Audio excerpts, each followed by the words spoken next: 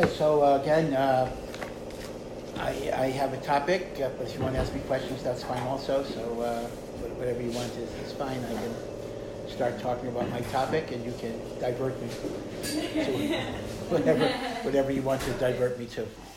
Okay, I actually wanted to talk today because I was doing it in another place too. I wanted to talk about a certain aspect of medical halacha that involves risk-taking. Are you allowed to take a risk, and what is a risk, and what risks can you take, must you take, should you take, and the like. So first, let's start off with a general rule.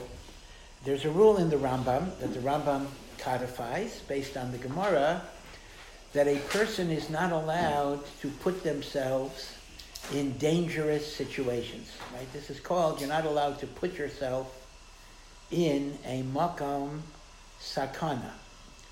And the source of this is from the halacha of ma'akeh. Ma'akeh is the halacha in the Torah that when you have a flat roof that people can walk upon, you are obligated to make a fence around the roof so that people shouldn't fall down. And the Rambam says that's a generalization that you're not allowed to keep in your home or your business what are called dangerous conditions, and that's both because you're endangering other people and you're endangering yourself. You cannot be machnis yourself in a makom sakana. Now, here is the big question. It's very nice to say you're not allowed to do dangerous things, but what does that even mean? I mean, everything is dangerous. Driving is dangerous. Going on a bus is dangerous. Walking, crossing the street, especially here in Israel, crossing the street can be dangerous. But I've been here more than 10 years, I still haven't mastered the Israeli concept is you cross the street, a car is going full speed because they're supposed to stop.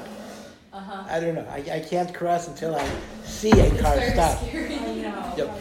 I know. Yeah, but be it as it may. And what are you going to say? Staying in bed is dangerous. I remember reading when I lived near Washington, D.C., there was a little boy, there was a drug war outside of his house in the projects, and a bullet went through the shabby construction, and it killed the 7-year-old who was just sleeping. He was just sleeping in bed. Bullets went through the wall. So even staying in bed, is not safe. Yeah. That's a question about a flat roof. It's a... I actually have a little trailer at the beach that won't move, and there's a porch built on it, and it's flat, but it's super low, like the ceilings are low. So it depends how low it is. So the rule is it has to be at least 10 tefachs high. So a tefach is 4 inches. Is what? 4 inches. One tefach is 4 inches. So 10 tefachim is 40 inches high. So once it's 40 inches high, you're supposed to have a makkah. So it's something to think about, some type of fence. Some type of protective fence. It's something you notice. I mean, you notice that actually a lot of people don't keep this halacha. Even shuls don't always have it. It's something to be aware of. This is Rambam? Say again? Rambam? Yeah, the Rambam, sure. The Rambam brings this halacha. I mean, it's in the Torah. The din of makkah is in the Torah, but the Rambam codifies it. So it's not even if it's a roof, it's just if it's a flat surface higher than 40 inches. That's correct.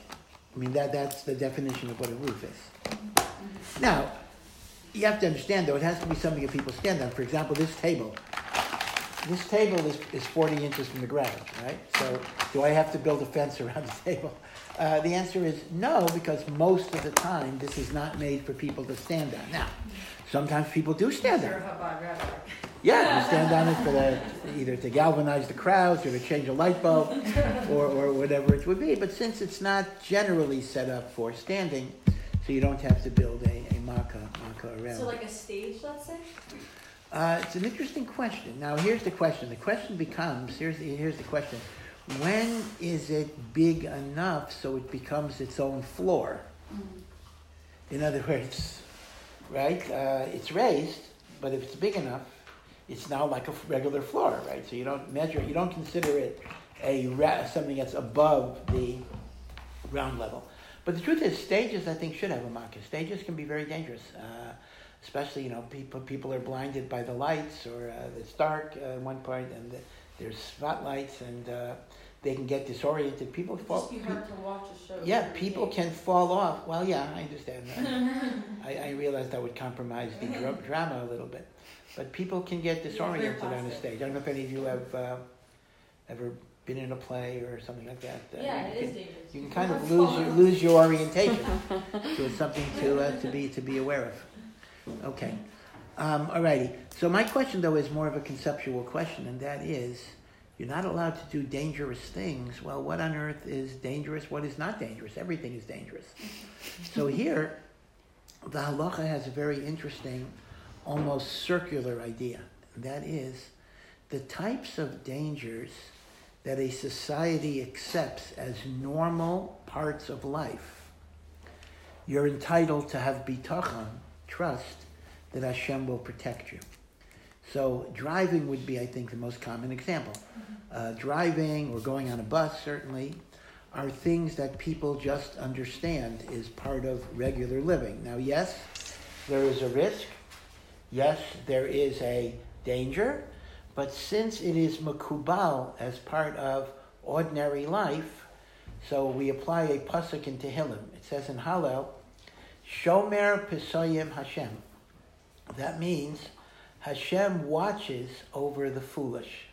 Meaning, dangers that are makubal are considered to be within divine protection. Dangers that are beyond that which is makubal, at that point you're not allowed to do.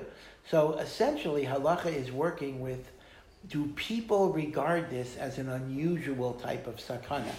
So something like bungee jumping, what they call extreme sports, that might be usher. I'm not saying for sure, because I when I said this in another place, somebody pointed out that bungee jumping itself is safer than driving. So the things we think are safe can be dangerous. The things we think are dangerous can be safe. I mean, air travel is a very good example.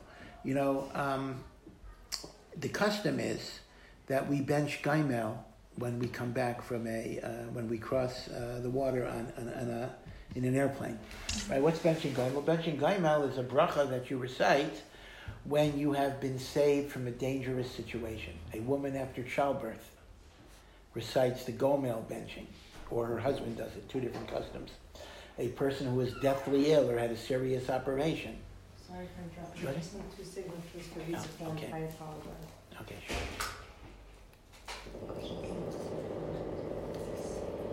So you bench gomel, right? You bench gomel for a serious illness. A person benches gomel if he was in prison, because prison is considered to be dangerous.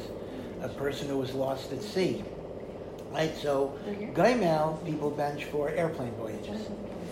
Now the problem is we don't bench gaimel if I drive, even if I drive from here to Eilat, several hours, I don't bench gaimel, but I bench gaimel for an airplane because that's considered to be dangerous. Now the truth is, statistically, that's a bit of a problem. Air is safer than driving. If you fly from here to Eilat, you would say. So it depends. Some poskim would say, again, it's a curious thing. Some poskim say you only bench gomel for an airplane if it went over water. If it just went over land, you don't bench gomel. I'm assuming if you fly to Eilat, you do go over water. I'm assuming, but I'm not sure. You probably go over the Mediterranean. So according to that, you would bench gomel. Now that too is a difficult. I'm not answering some. I'm raising more questions than I'm answering. I have a friend that's a pilot. From Guy, he's not a pilot for a big airline, but he's a pilot for the small planes. And he says, if he has to crash land, God forbid, it's much safer to do it on water than to do it on land. Because water, there's no impact. So so they'll get you on a boat or a flotation thing, and they'll get you somewhere.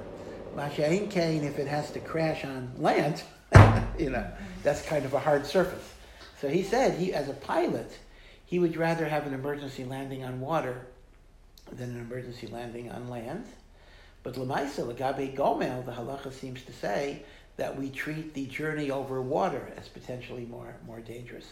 Now, Chazal were not talking about airplanes, they were talking about travel. So they said boat travel in those days was more dangerous than land travel, but it's a little hard to know how to apply it, bisman hazeh.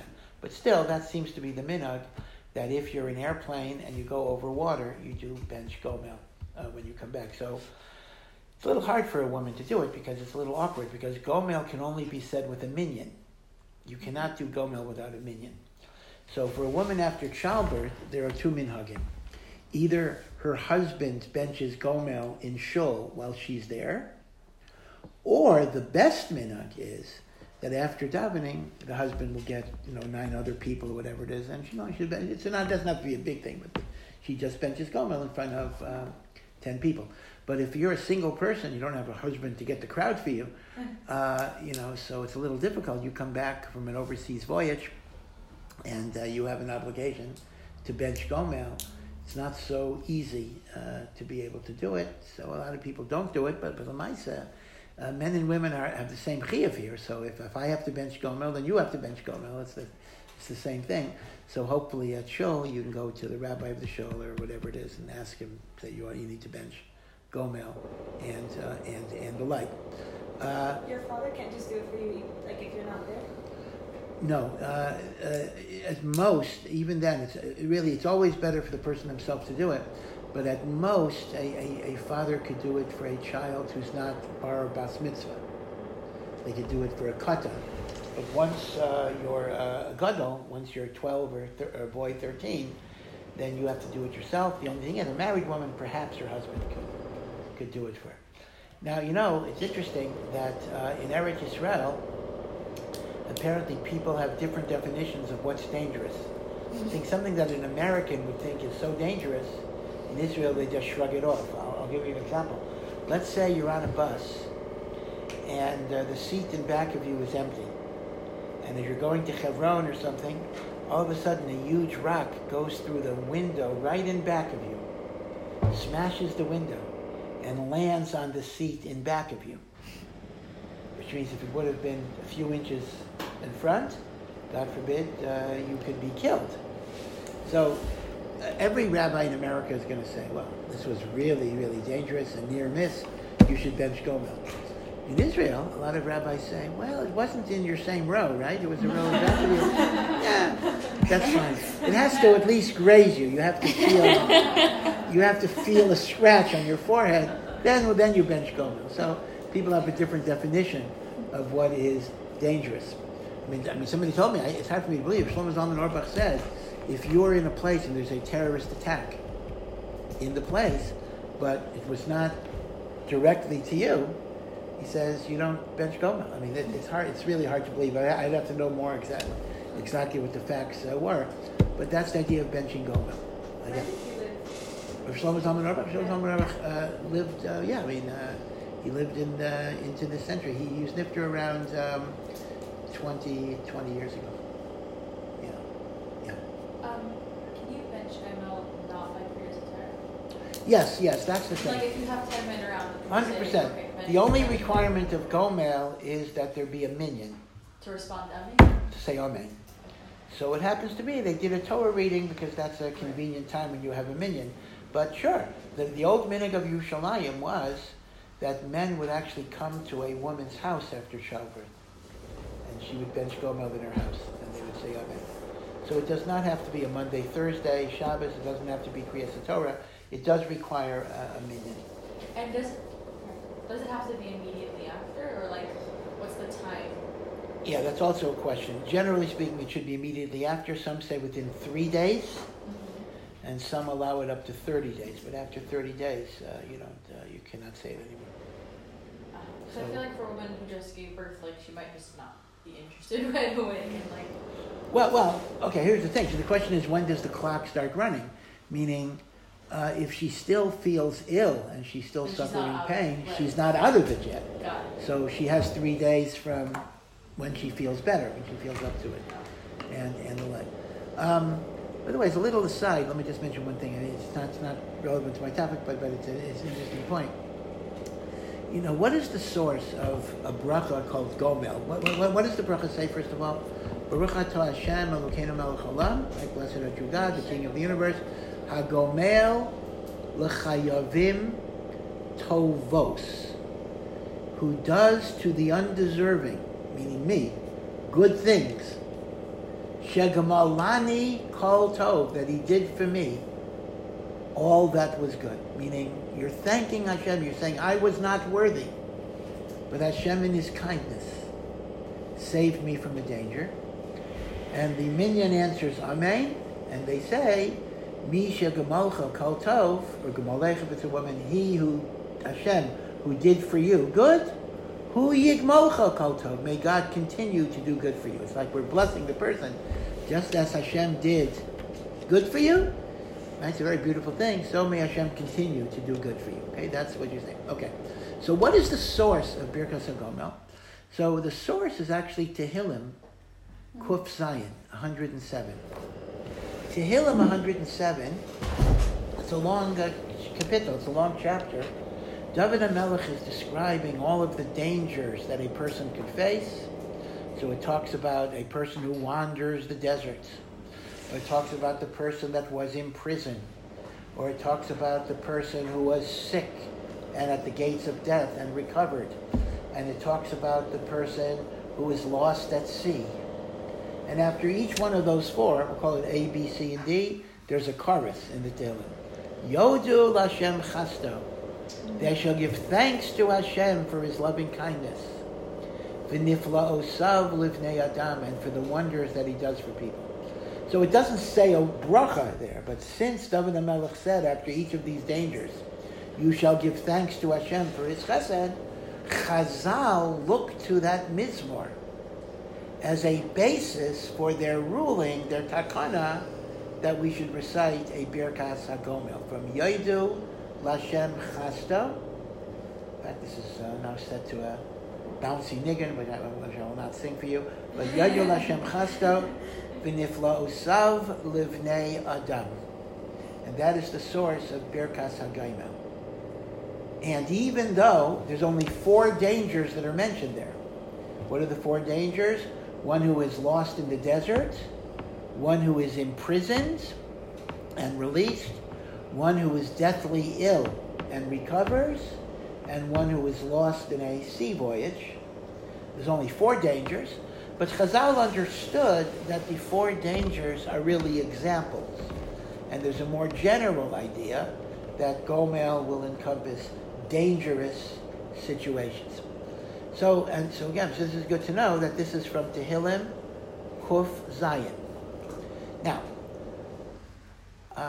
must be Chabad's minhag too, but among Hasidim there's an interesting minhag that this chapter of Tehillim is recited before Mincha Friday afternoon. I'm interested, is that Chabad's minhag too, or they don't? You say, yeah, right, so you say that. Right, so, and even though, right, yeah, even though the Alter Rebbe's general mahalech in Nusach HaTfilah was to kind of shorten it, right? You know that Nusach Chabad is, the Alter Rebbe cut out a lot of things, but this he kept. And the reason he kept is because this comes directly from the Baal Shem Tov himself. The Baal Shem Tov made a takana for Chasidim, all Chasidim, that before you start Shabbos, this is the last prayer before Shabbos, before you start Shabbos, you recite Mizmor Kuf Zayin, Yaimru Geulei Hashem. So the interesting thing is, what does it have to do with Shabbos? It's very important, Mizmor. It's about Gomel, and halachically, this is the source of Birkas HaGomel. So the poskim use this chapter of Tehillim, but it has nothing to do with Shabbos. Now, Mizmor Tzadik Beis also has nothing to do with Shabbos, but at least it's called Mizmor Shir Liyom HaShabbos, even though it has nothing to do with Shabbos, but at least David HaMelech said, this is for Shabbos. That's maybe a whole other pshat. What's the connection? But this has nothing to do with Shabbos, and it doesn't say it's a Mizmor for Shabbos. So what was the thinking of the Baal Shem Tov that he was misakein that we should say this chapter of Tehillim before Shabbos, right? As we enter Shabbos. So one of the explanations he gives is a very beautiful explanation. So I'm going a little beyond my official subject. And that is, he says, that in Chassidus, the Baal Shem Tov understood that these 4 dangers are not just physical dangers. They are spiritual dangers that our neshama faces in this world. And Shabbos is the Hatzalah. Shabbos is God redeeming us from the dangers of the soul. And the Baal Shem Tov wanted us to understand that Shabbos is the refuah for the various types of sicknesses of the soul that a person has. So it goes to go through them. I'm going to go them in reverse order. The last one that's mentioned, this first one I'm going to discuss, is the person that's lost at sea. And that's described as a person whose ship is going around in circles and circles like a shikker. That's what it says, like a drunk person. Right? You're in a sea voyage and there's a storm in the ocean.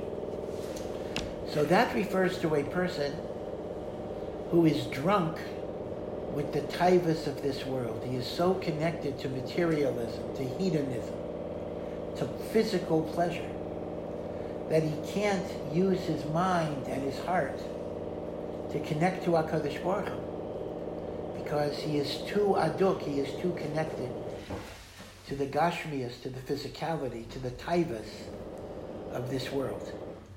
Now obviously the Torah is not against pleasure in this world, and especially on Shabbos we're commanded to eat and drink.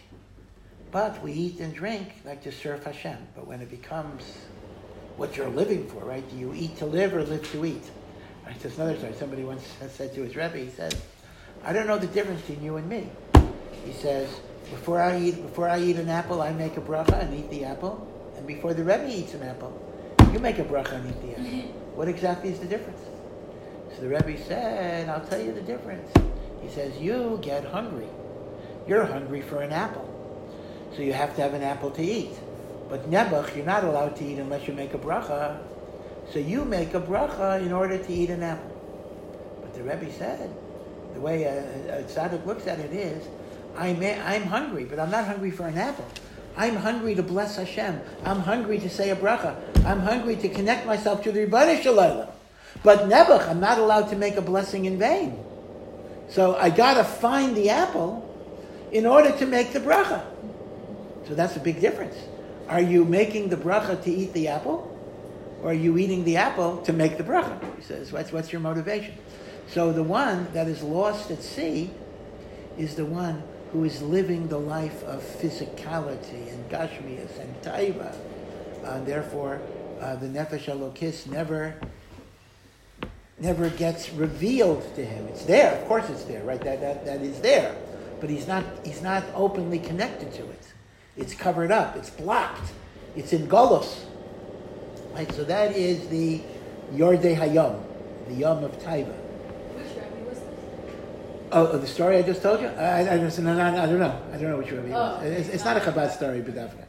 I've seen stories of Chabad like that, but I don't recall. I don't recall ever even seeing the name of the Rebbe that's connected. It's one of those. Rebbe, right? They say generic Rebbe, right? Central casting Rebbe. Okay. Now the other one is a sick person. Now here it's a very important yesod that the Rambam teaches. The Rambam wrote an introduction. Well, Rambam wrote a commentary to the Mishnah, and including Pirkei Avos, and the Rambam wrote an introduction to Pirkei Avos. Very important introduction. You should, at some point in your time, maybe learn it. It's called the Shmona Perakim. It's 8 chapters. It's interesting. The introduction is more chapters than the book. Pirkei Avos is only 6 chapters. The Rambam's introduction is 8 chapters, where the Rambam talks about different parts of your neshama, and this is pre-Hasidus, and the Rambam talks about fixing your midos, and the Rambam, as you know, is a very famous doctor as well. So the Rambam often uses medical analogies to spiritual problems, and the Rambam says bad midos, bad character traits, are sicknesses. They are diseases of the soul. And the same way, if you have a physical ailment, you must go to a doctor who knows how the body works. When you have a spiritual ailment, you must go to the doctors of the soul, the doctors of the neshama. And the doctors of the neshama are the Chachamim and the Tzadikim that know the wisdom of the Torah, how to heal your neshama from its sicknesses. The Rambam treats midos ros, anger, selfishness, lack of compassion, cruelty, egotism. These are sicknesses. And we have to find ways to heal our sicknesses, one way or the other. Yeah. So he says you need to go to Tzaddiks. What does he mean you need to go? Like you need to read what Tzaddiks say? Or He wasn't, the Rambam was not discussing personally versus not personally, but he was saying you need to consult. That can be through learning, through having a Rebbe. You need to go to people who are righteous and holy and pure, and the Rambam says, they are called doctors of the soul. They are the Rofei HaNefesh. They are the doctors of the soul, right? That's why Pirkei Avos says, Aseh Lecha Rav. People think, Aseh Lecha Rav, get for yourself a teacher. They think it's only for technical things, like halacha. Now that's important too. You have to have someone to ask halachic questions. But it's not just for halacha, right? A person needs a rebbe. A person needs a rebbe, needs a mashgiach, whatever the term you're going to use, in order to have a pathway in life. It's not just a question of what happens if my milchik spoon falls into the fleishik sink. I need a rav for that also. But Aseh Lecha Rav is a much broader idea. Now, by the way, it doesn't have to be the same Rav, meaning there could be one Rav I talk to about my spoon falling into the sink, and there's another that's my Moreh Derech, Rav or Rebbetzin. For women could be a Rebbetzin, maybe even more so, who can give you a kind of approach to life, as it were. But one needs that type of thing. Rebbe talked about it a lot. Rebbe talked about how everybody needs a Rebbe. In fact, what do they say? They say about the Rebbe a beautiful thing. And what made the Rebbe such a great Rebbe, so many things, was he knew how to be a chassid. Meaning to say, he always considered himself to have a Rebbe, whether it was his father-in-law or early. And the idea was that he was able to make himself a makabel of his Rebbes, and then maybe he could be a Rebbe. But a person who is not modest enough, is not humble enough to be makabel, doesn't really have the credentials to be able to give, because they're filled with arrogance and gaiva. So the greatest Rebbe will be the one that's the greatest chassid. The greatest chassid can become the greatest Rebbe. That's what they say. So based on the Rambam's idea that when a person has bad midas, they're sick. So we could describe the second case of Gaimo. The sick person who recovers is the person who is consumed with midas ros, anger, selfishness, egotism, cruelty.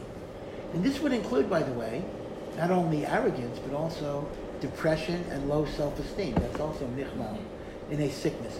A sickness of the nefesh can be, I consider myself great, and it can also be, I consider myself nothing. That's also a sickness. Because HaKadosh Baruch Hu put you in the world, right? You have a godly soul, a chelek elokam mimal. How can a person say I'm nothing? If you say you're nothing, you're saying Hashem is nothing. Because your neshama comes from the breath of HaKadosh Baruch Hu. Right? So who are you saying is nothing, right? So a person has to understand their value, understand their worth. Right? So category 1, lost at sea, is the one that is too connected to the physical tivus of the world. Category 2, the sick person, is the person who is consumed with negative midos ros that the Rambam considers sicknesses of the soul.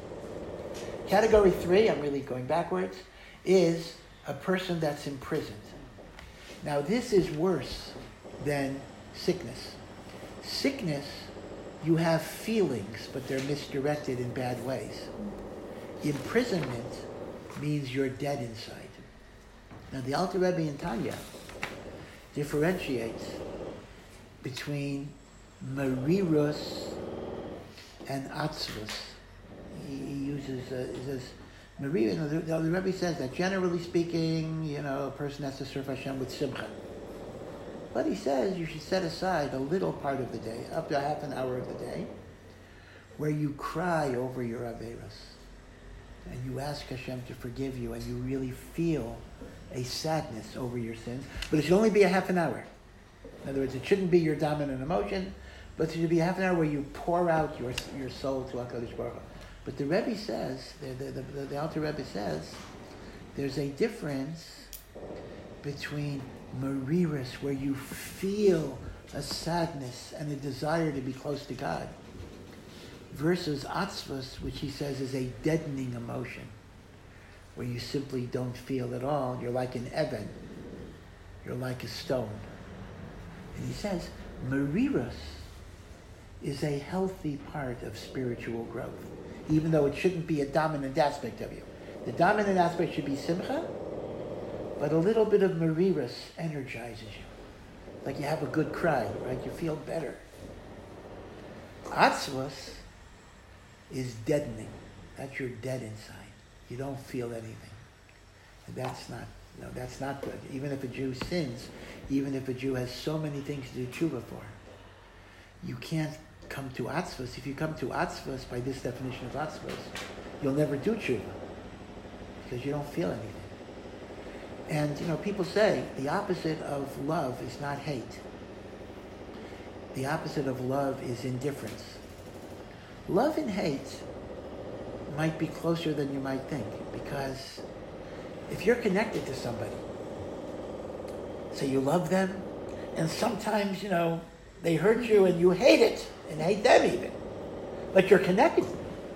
When you're indifferent, they mean nothing to you. Then that's the opposite of love, because there's no feeling. Marriage counselors will tell you, if a husband and wife come and one spouse says, I can't stand him, there's hope. There's hope. But if one says, I just don't feel anything. Well, there's always hope. Hashem could do anything, but that's a much more dangerous situation in which there may be very little you can do. If there's nothing there, there's nothing there. So that's the difference. The sick person is the one that feels negative emotions. The imprisoned person is the atzvus, the person that has not known. Now, yeah. You said atzvus and what? Mariris. Yeah, now again, I just want to warn you, the Baal Tanya, the Alter Rebbe, has his own definitions of things. Meaning, I'm not saying whenever you read the word atzvus in any other sefer, it's going to mean that. The word atzvus just means sadness. Mariris means bitterness. Bitterness? Bitterness, like maror. Bitterness. So the Alter Rebbe has a definition that when he uses the term mariris, he means you're feeling sad. Atzvus is you're not feeling anything, you're deadened. And he says mariris is good, but even then it shouldn't be dominant. It shouldn't be dominant. Atzvus is bad. But I'm just warning you, the concept is emes, of course, but I'm just warning you that when you see the same words in other books, they're not automatically, unless they say they're using the Rebbe's definition, right. They're not automatically, that's a little confusing sometimes. For example, the classic example is Benoni, right? The whole Chelek Aleph of Tanya, Sefer Shel Beinonim, is talking about the Benoni. But as you know, the Alter Rebbe has a very special definition of a Benoni. A Benoni actually means what we would call a tzaddik. He never sins, he's perfect in thought and in deed and in action, but he still is fighting the Yetzer Hara. He hasn't killed the Yetzer Hara yet. According to the Rambam, Benoni means he's a 50-50 person, meaning if he has more mitzvahs than averos, he's called a tzaddik. So you have to understand that what the Rambam would call a tzaddik, the Alter Rebbe would call a Benoni, right? So you have to be careful that it's not just Alter Rebbe, but many Svarim will use words in a certain way, so when they use the words, they mean a certain thing, but other Svarim may use the words in a different way. So Benoni is a very good example, and Atzvus and Mariris is another example. But the Yesod, whatever the words are, but the Yesod is a beautiful Yesod, that active feeling, even if it's sadness, has a therapeutic effect, both psychologically and spiritually, because it's a yearning to be connected to God. But deadening of feeling is not a positive thing. That's kind of, you're like a stone, you're like an ebon, and that's destructive, and you're not going to come to tshuva from that. You don't come from tshuva from deadness, because when you're dead, you don't have the psychic energy to change anything in your life. Right?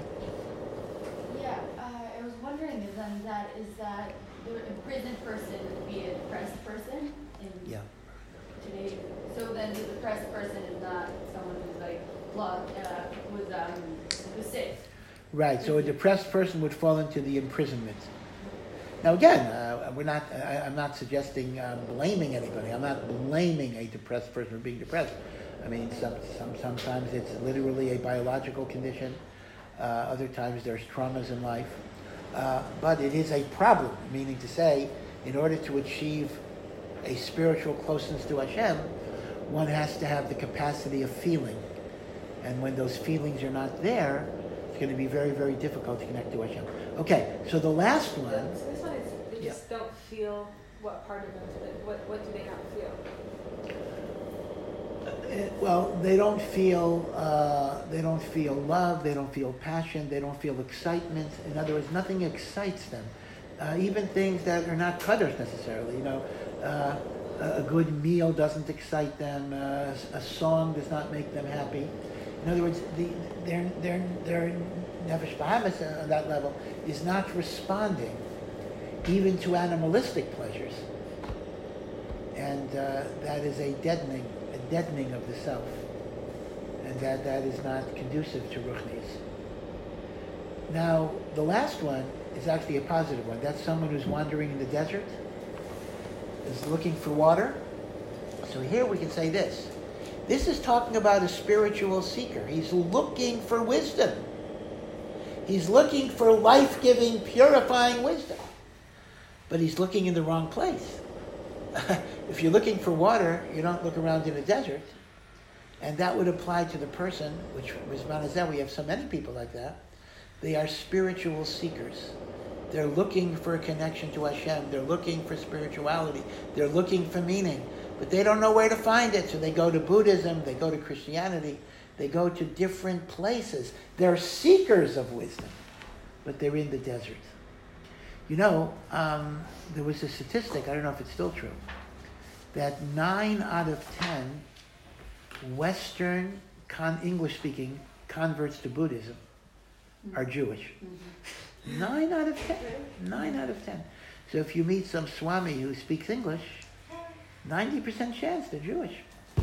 Now, on one hand, you could cry and you could say, what a tragedy. I mean, Buddhism is actually idolatry. It's avodah zarah, all that. On the other hand, in a way, there's something good about it in the sense that why are so many Jews becoming Buddhists?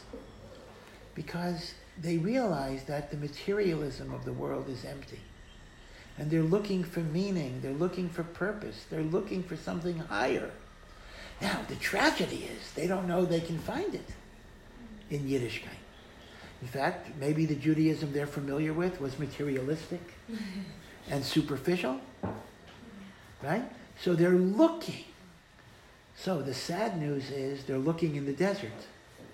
But the good news is, if we could show them that the Torah has it, they would be the best. They would be the most religious. They would be the most passionate. They would be the most spiritual, because they are seekers. They are seekers, and there's something to be said about someone that is a mavakesh, looking to connect to Hashem.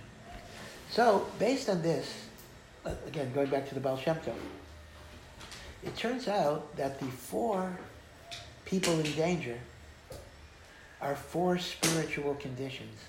The one that is embedded in taiva, the one that is filled with bad midos, the one that is dead inside, the searcher for wisdom who's looking in the wrong places.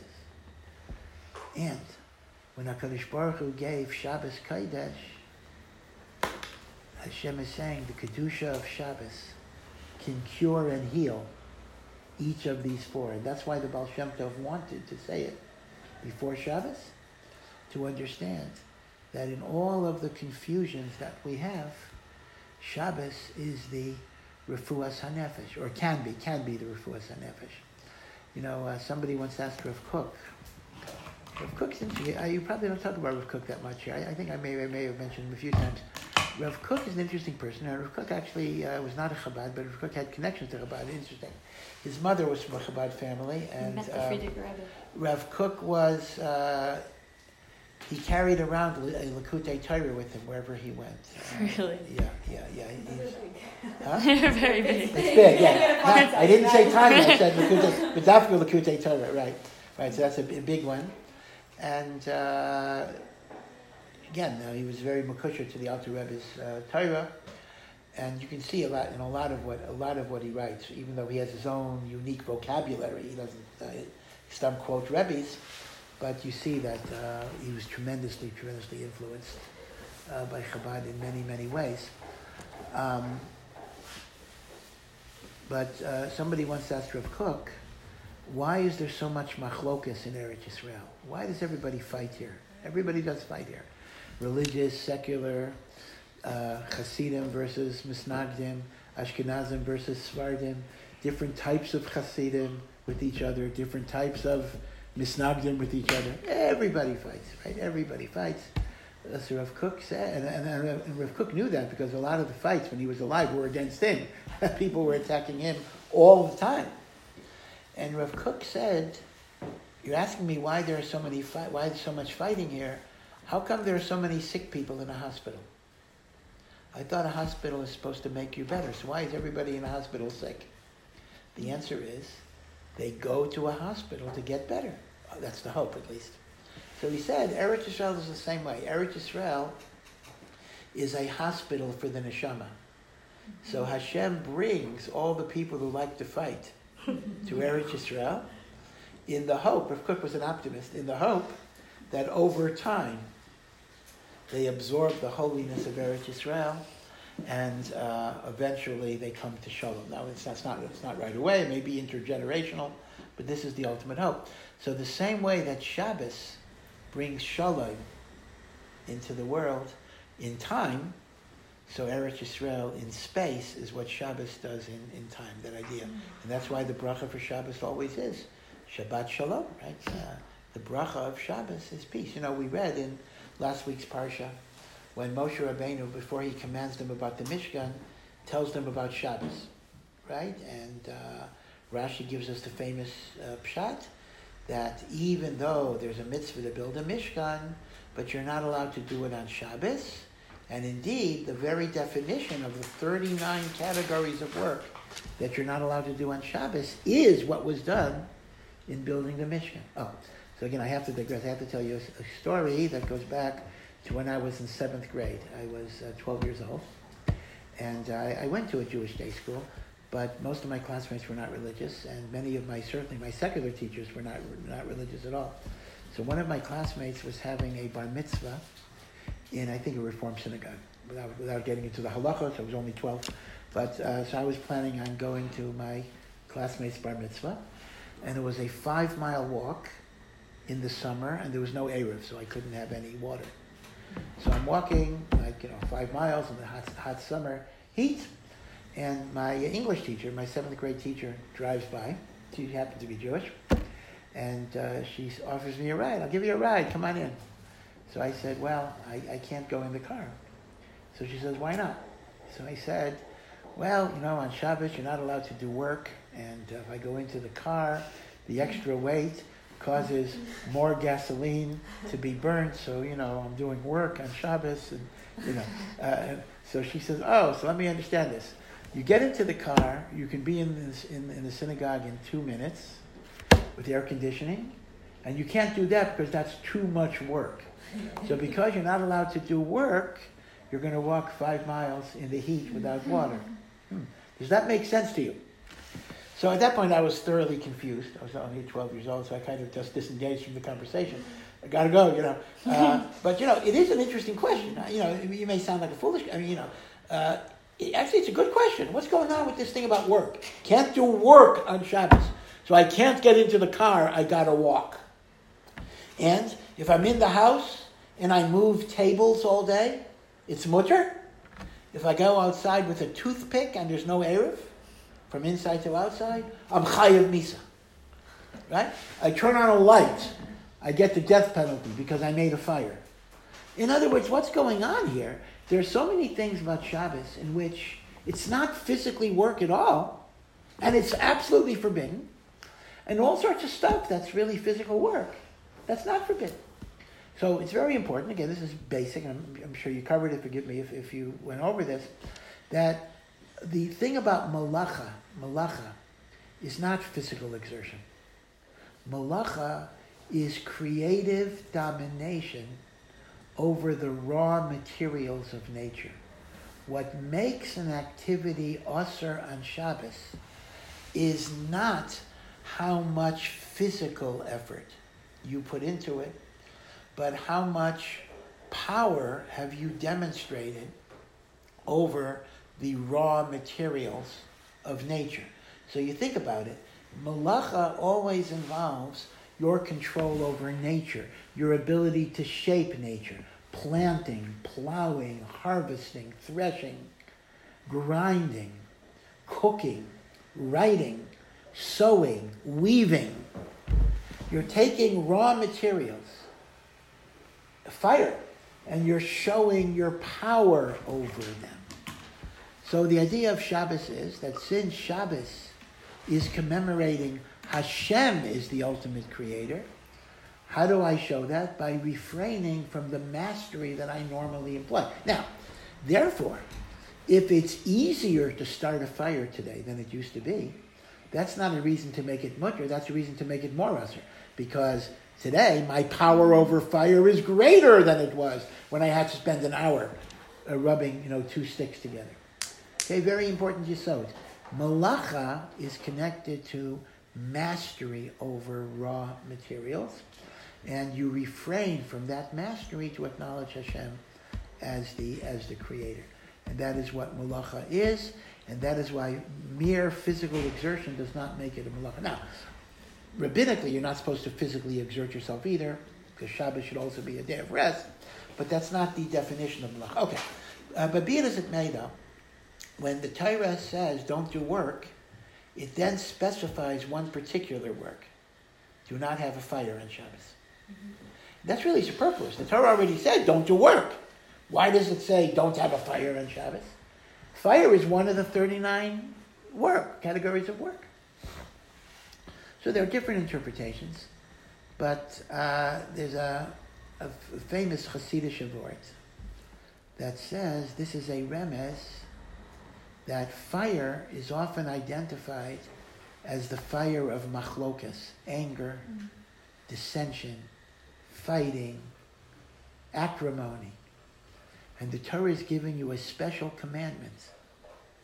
Do not engage in strife and in anger when you enter Shabbos. And there's a point that's been made, and again, you will undoubtedly experience this when you get married. Well, no, hopefully, why should I say something negative? Hopefully you will not experience it when you get married, but most people wind up. That is, Erev Shabbos, in a frum home, the closer you get to Shabbos, the more tension tends to build up. A lot of tension does build up because you're working against the clock.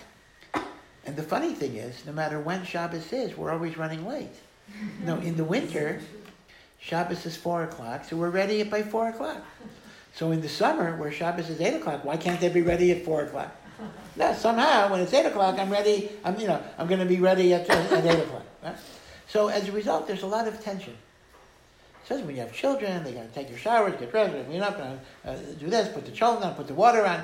A lot of little things, which add up to a lot of things.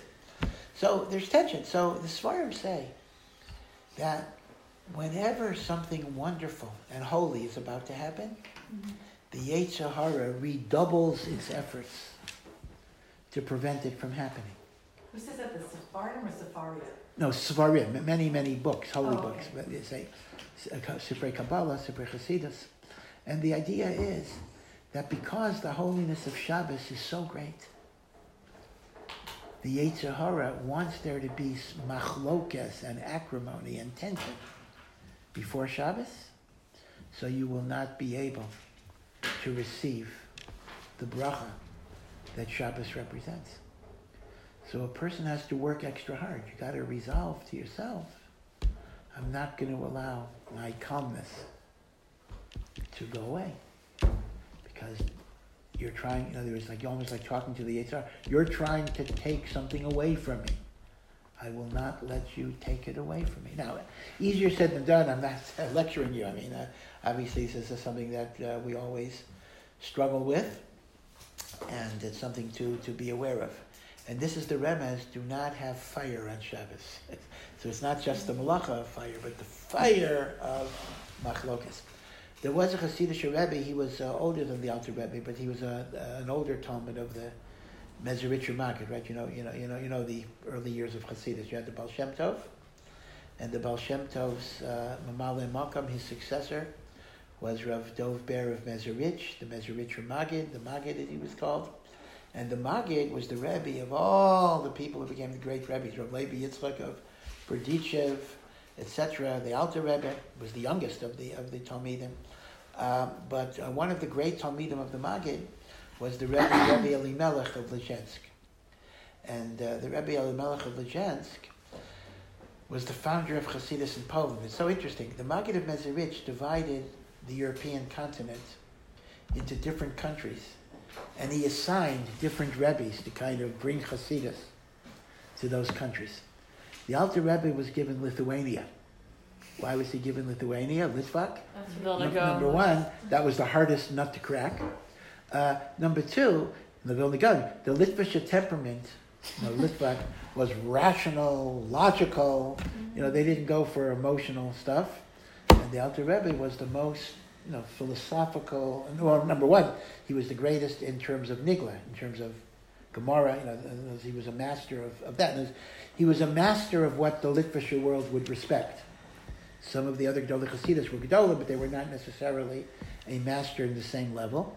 And number two, the Alter Rebbe was very philosophical. Chabad, right? That's Chabad. Chabad Hasidus is based Chochmah, Bina Das, as opposed to Chagat. Chagat is Chesed, Gevurah, Tiferes. That's emotional Hasidus.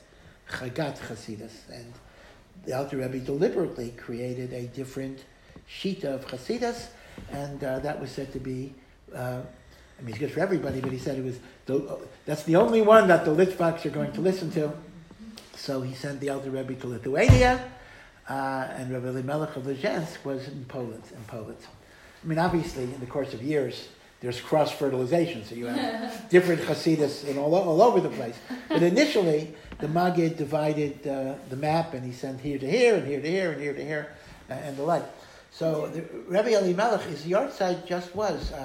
It's in Adar. I was in Poland only once in my life, and I happened to be in the yahrzeit of Rebbe Elimelech, and you have tens of thousands of Hasidim from all over the world, mainly from Israel.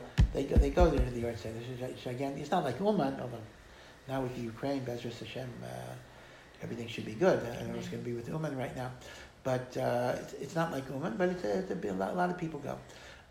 So when Rebbe Elimelech died, so his Talmidim very, very much wanted to hear some stories, something about him that they didn't know.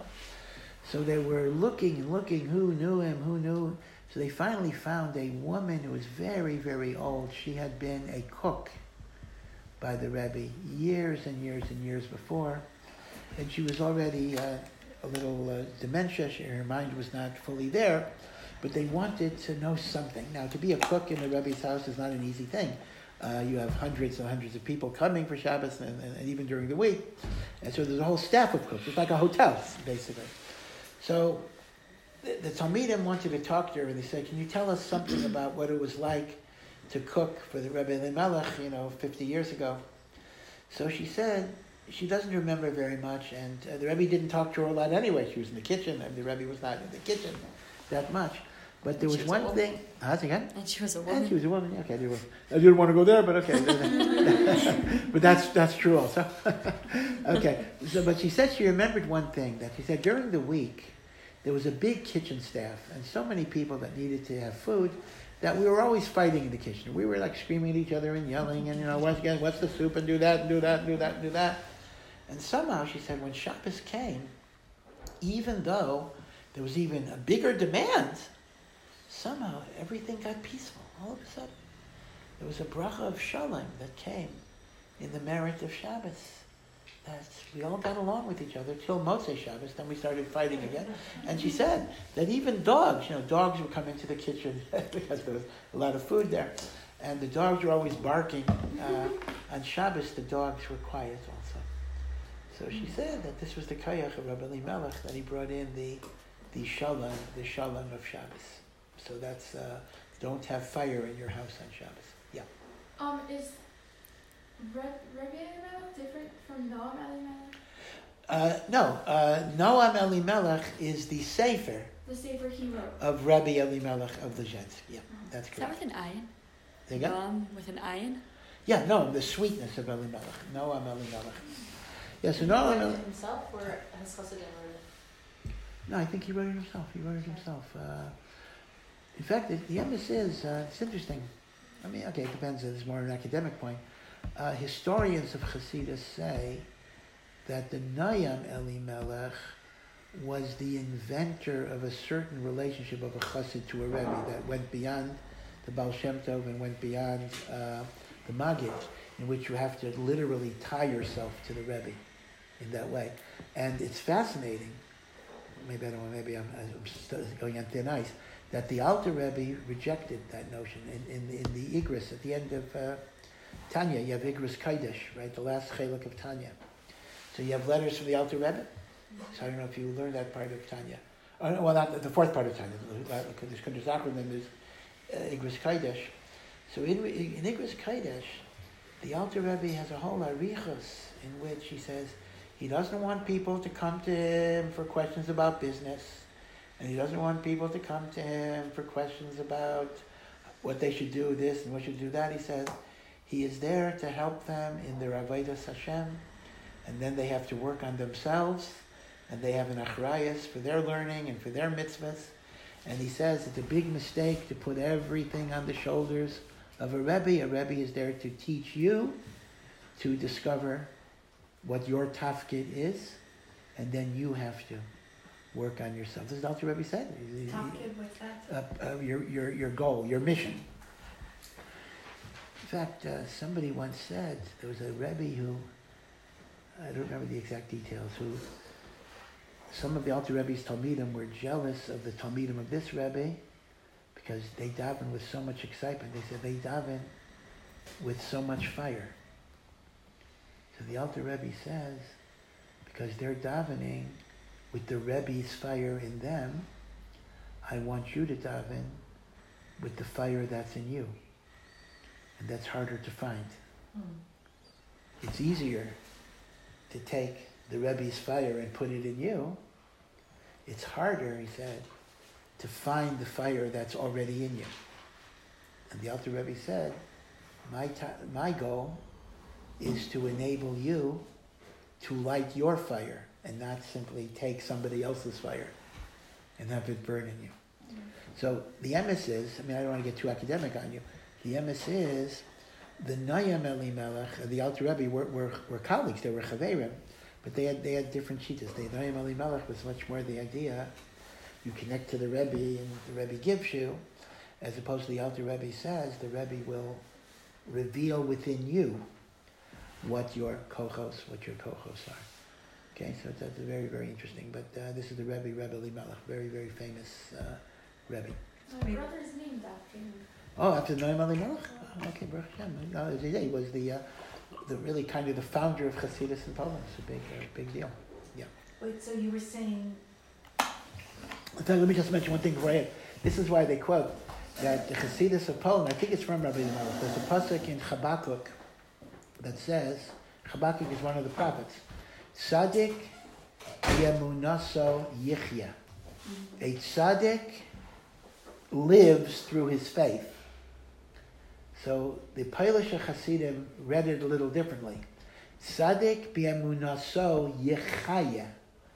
The tzaddik through his faith, yichaya, gives you life.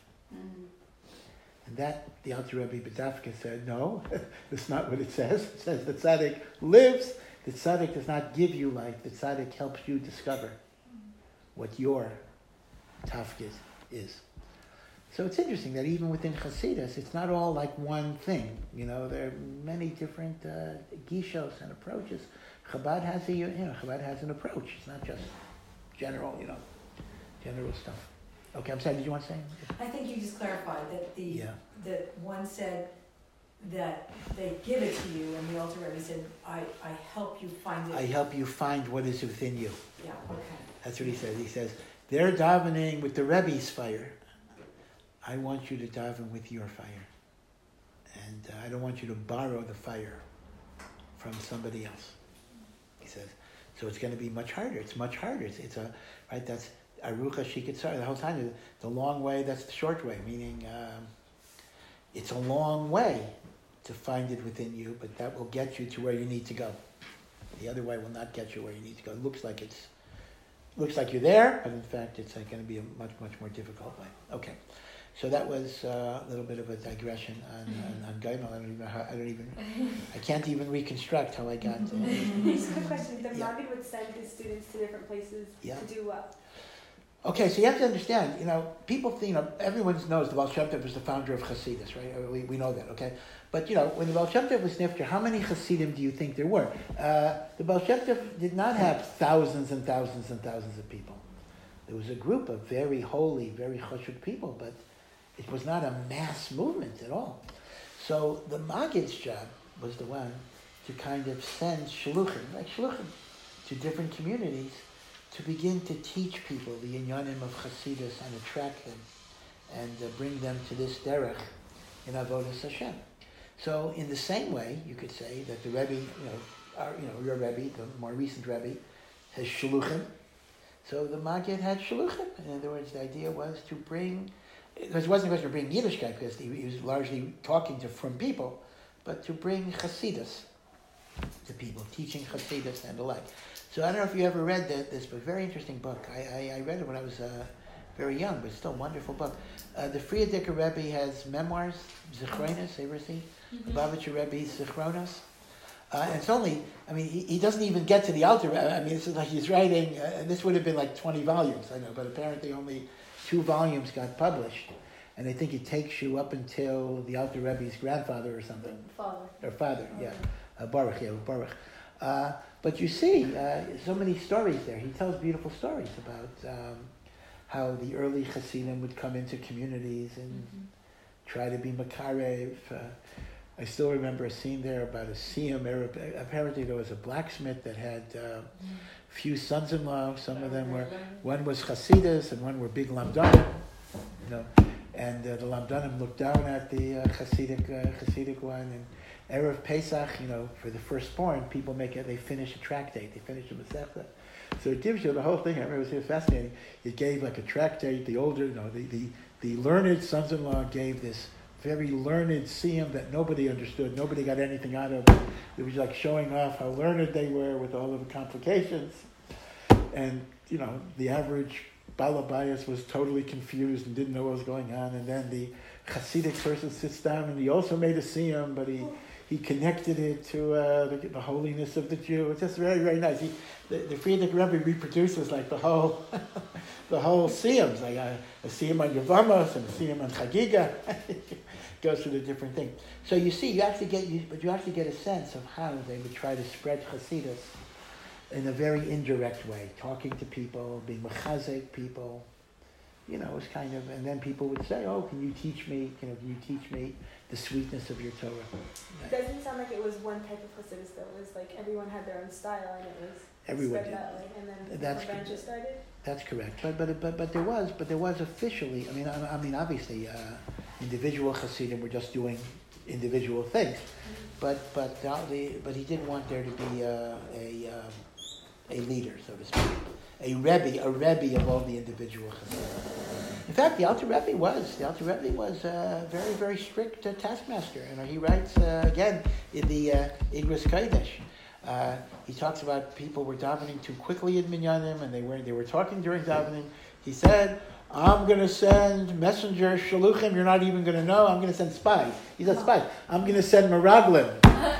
to watch your minyanim, and if I get a report, if I get a report that you're talking, you're not going to be able to see me for 2 months, he said. He actually writes, he says, I'm going to send Meraglim. So, it's interesting that you see from the Ikras Kodesh kind of, on one hand the Alter Rebbe was the Alter Rebbe, on the other hand he was actively involved in a movement. He had, he had rules, he had procedures, he had disciplines that he wanted to impose. I saw with the Rebbe himself. I saw something that was really very, very interesting. Apparently, the Rebbe was very, very annoyed that people would look at him during davening. They would just watch him during davening. So he said, I heard him say this on YouTube. I saw this on YouTube. He said that he says, next time I see Hasidim looking at me during davening, I'm going to go over to them with the siddur and I'll say, here's a siddur if you need a siddur. He says, I'll open it up to the page for you. And he says, in the olden days, he says, Gabon would take care of this. He says, no, what's going on? I have to take care of this. I have to give people siddurim now. But he said, I'm going to give you a siddur.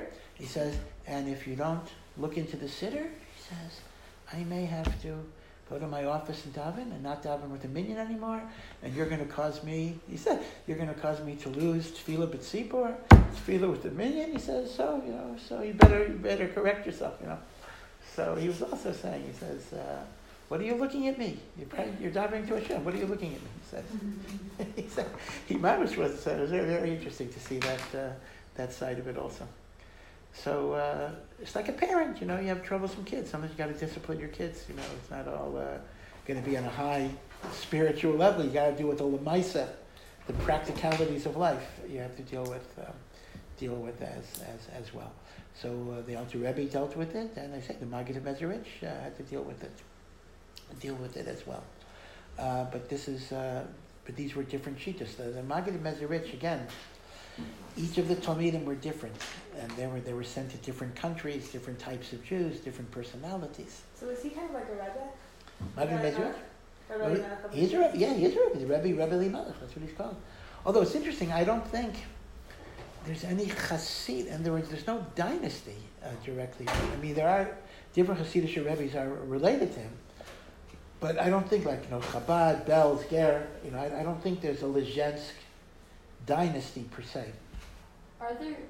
Yeah. What are the other Hasidim that are a dynasty starting from after the Zishma? No, so a lot of the dynasty. Well, Chabad started with the Alter Rebbe. It's really, but Berdichev also doesn't have a dynasty. It's interesting that most of the Talmidim of the Maggid did not start dynasties. The dynasties seem to have started a generation later. Ger, this is later. Belz, Ger, Satmar, of course, this is much, much later. So it seems that even after the Maggid, you had great Rebbes, Levi Yitzchak, but you didn't have the hereditary successions yet. But by Rabbi Nachman, you also don't have that, and there's still a big. We don't see kind of the Hasidim around the Levi Yitzchak of Berdichev the way we see it by the Rabbi Nachman. That's correct. That's correct. His writings are more extensive, or is that? It could.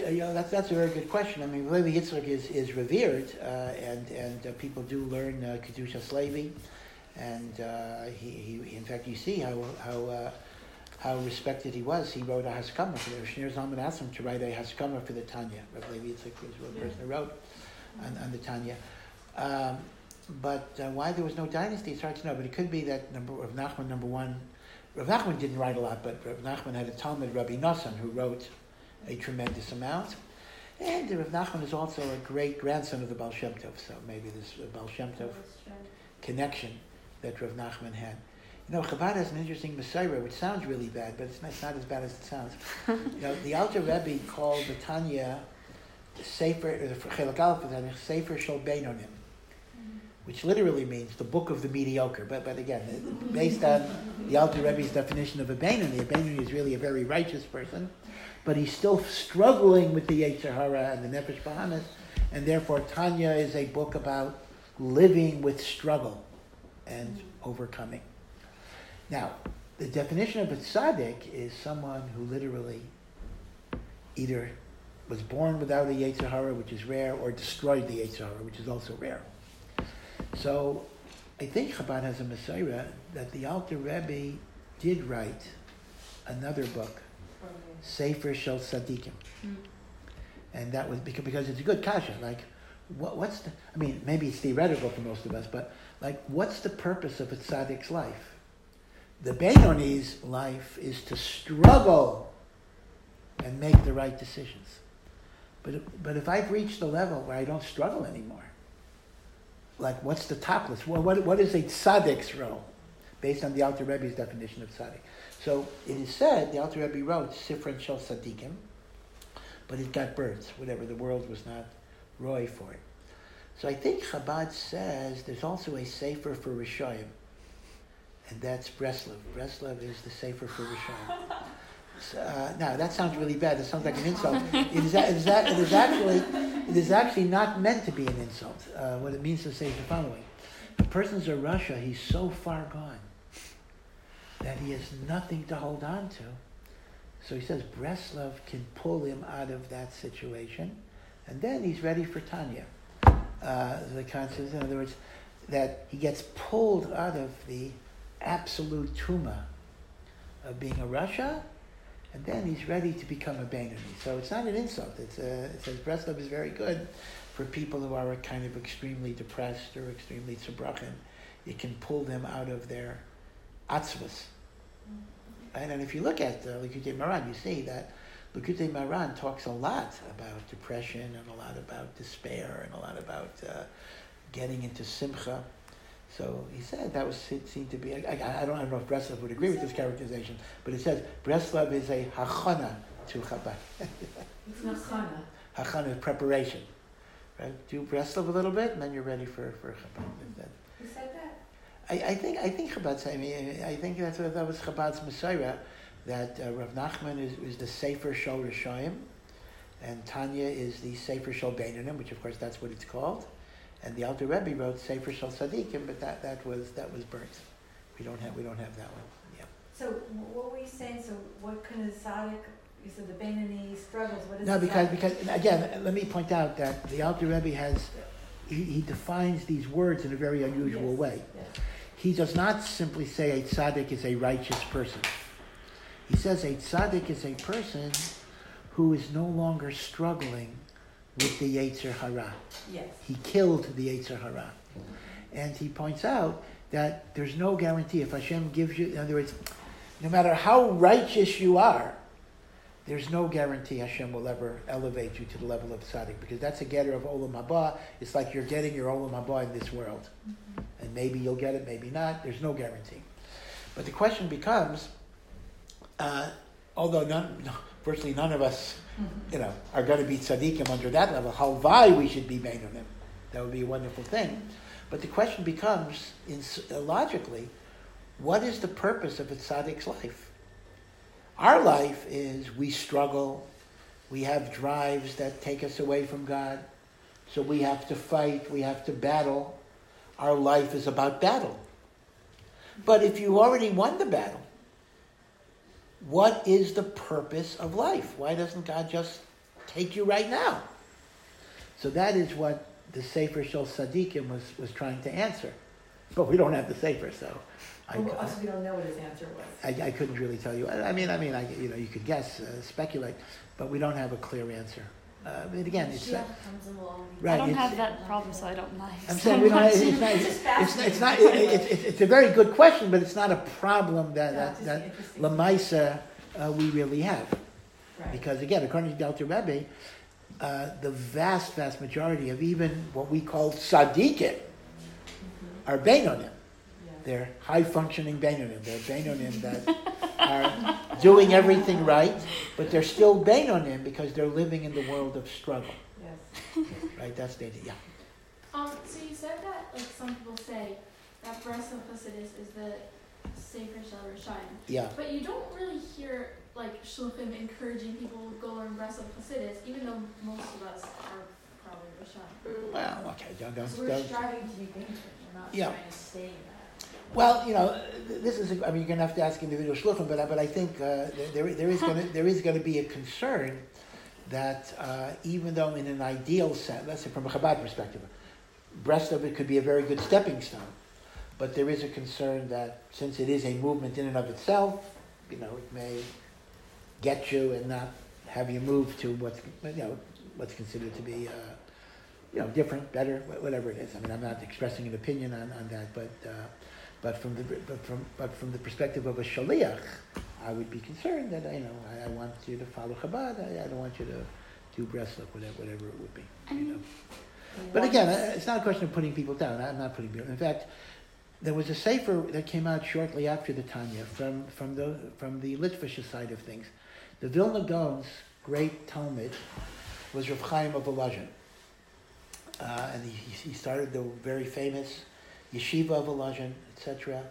And he wrote a sefer called Nefesh HaChaim, which is really in the Litvish Yeshiva world, this is the mission statement. This is almost like this is the Litvish Tanya, basically.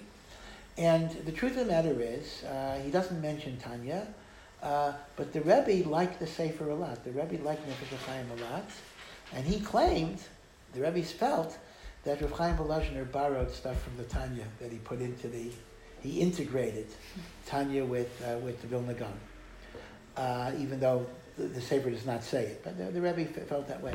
So I think that somebody said to the Rebbe, I think the Rebbe's brother-in-law said to him, he says, because the Rebbe was quoting Nefesh HaChaim in Sichas, this is like this never happened before. And so he said, he says, is the Rebbe saying, we Hasidim should learn Nefesh HaChaim? So the Rebbe said, it's not such a bad idea. What was the mission statement, like the main statement? Well, the Nefesh HaChaim is, there's a lot of things, but a lot of it is about the importance of learning Talmud Torah, learning, especially Gemara and Halacha, and the idea is that that's more important than the kavanos that you have, etc.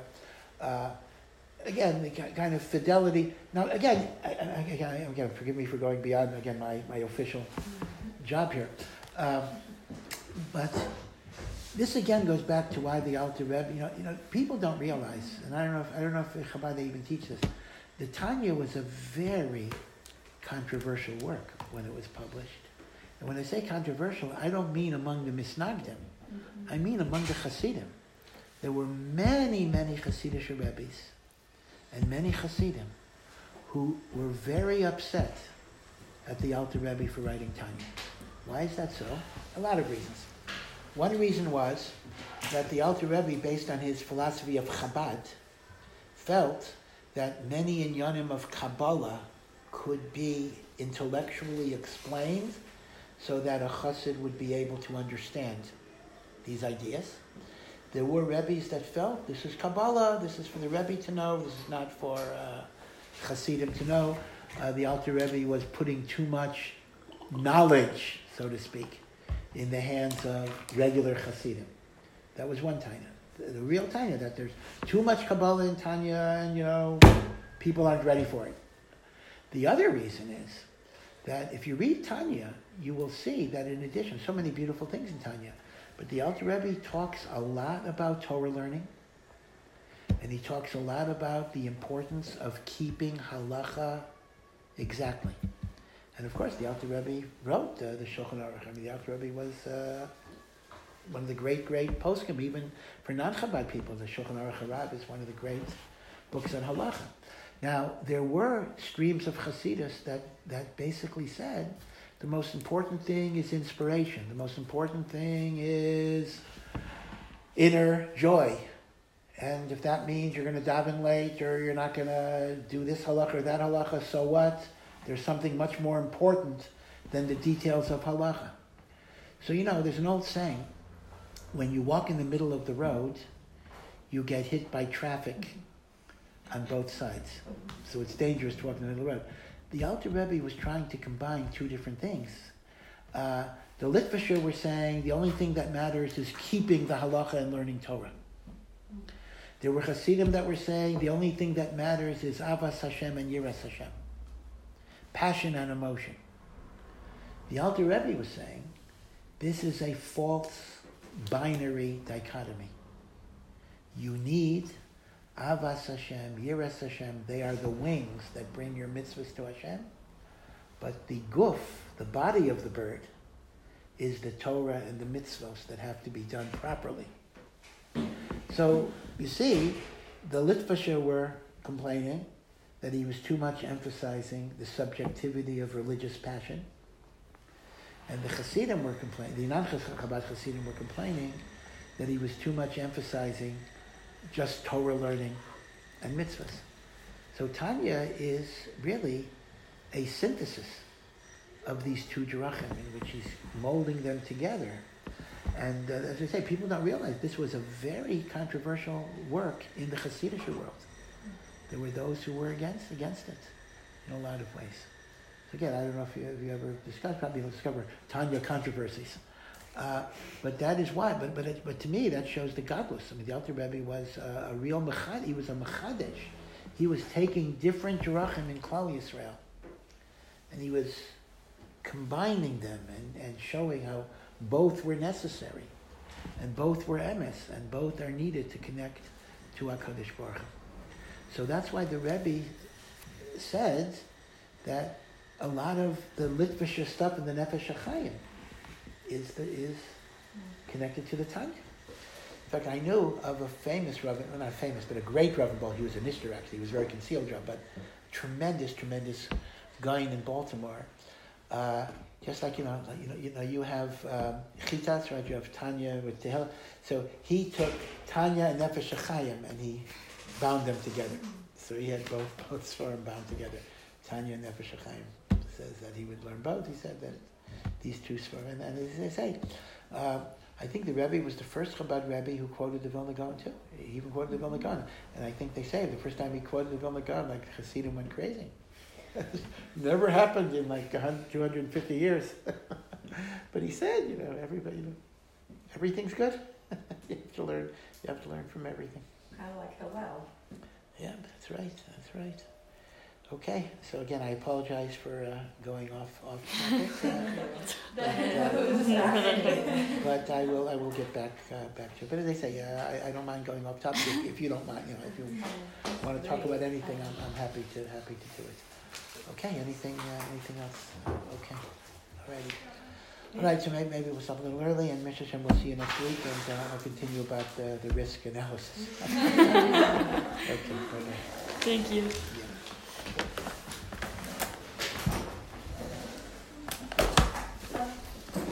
Did you work on the JLI course of medical ethics? I guess I was a consultant, I guess you can call it. Because I learned with the medical ethics officer with Brother Bitterman. Yeah. And so many of the things you're saying, you must have, like... Yeah. We talked a lot. Okay. Yeah. He's really... He actually teaches?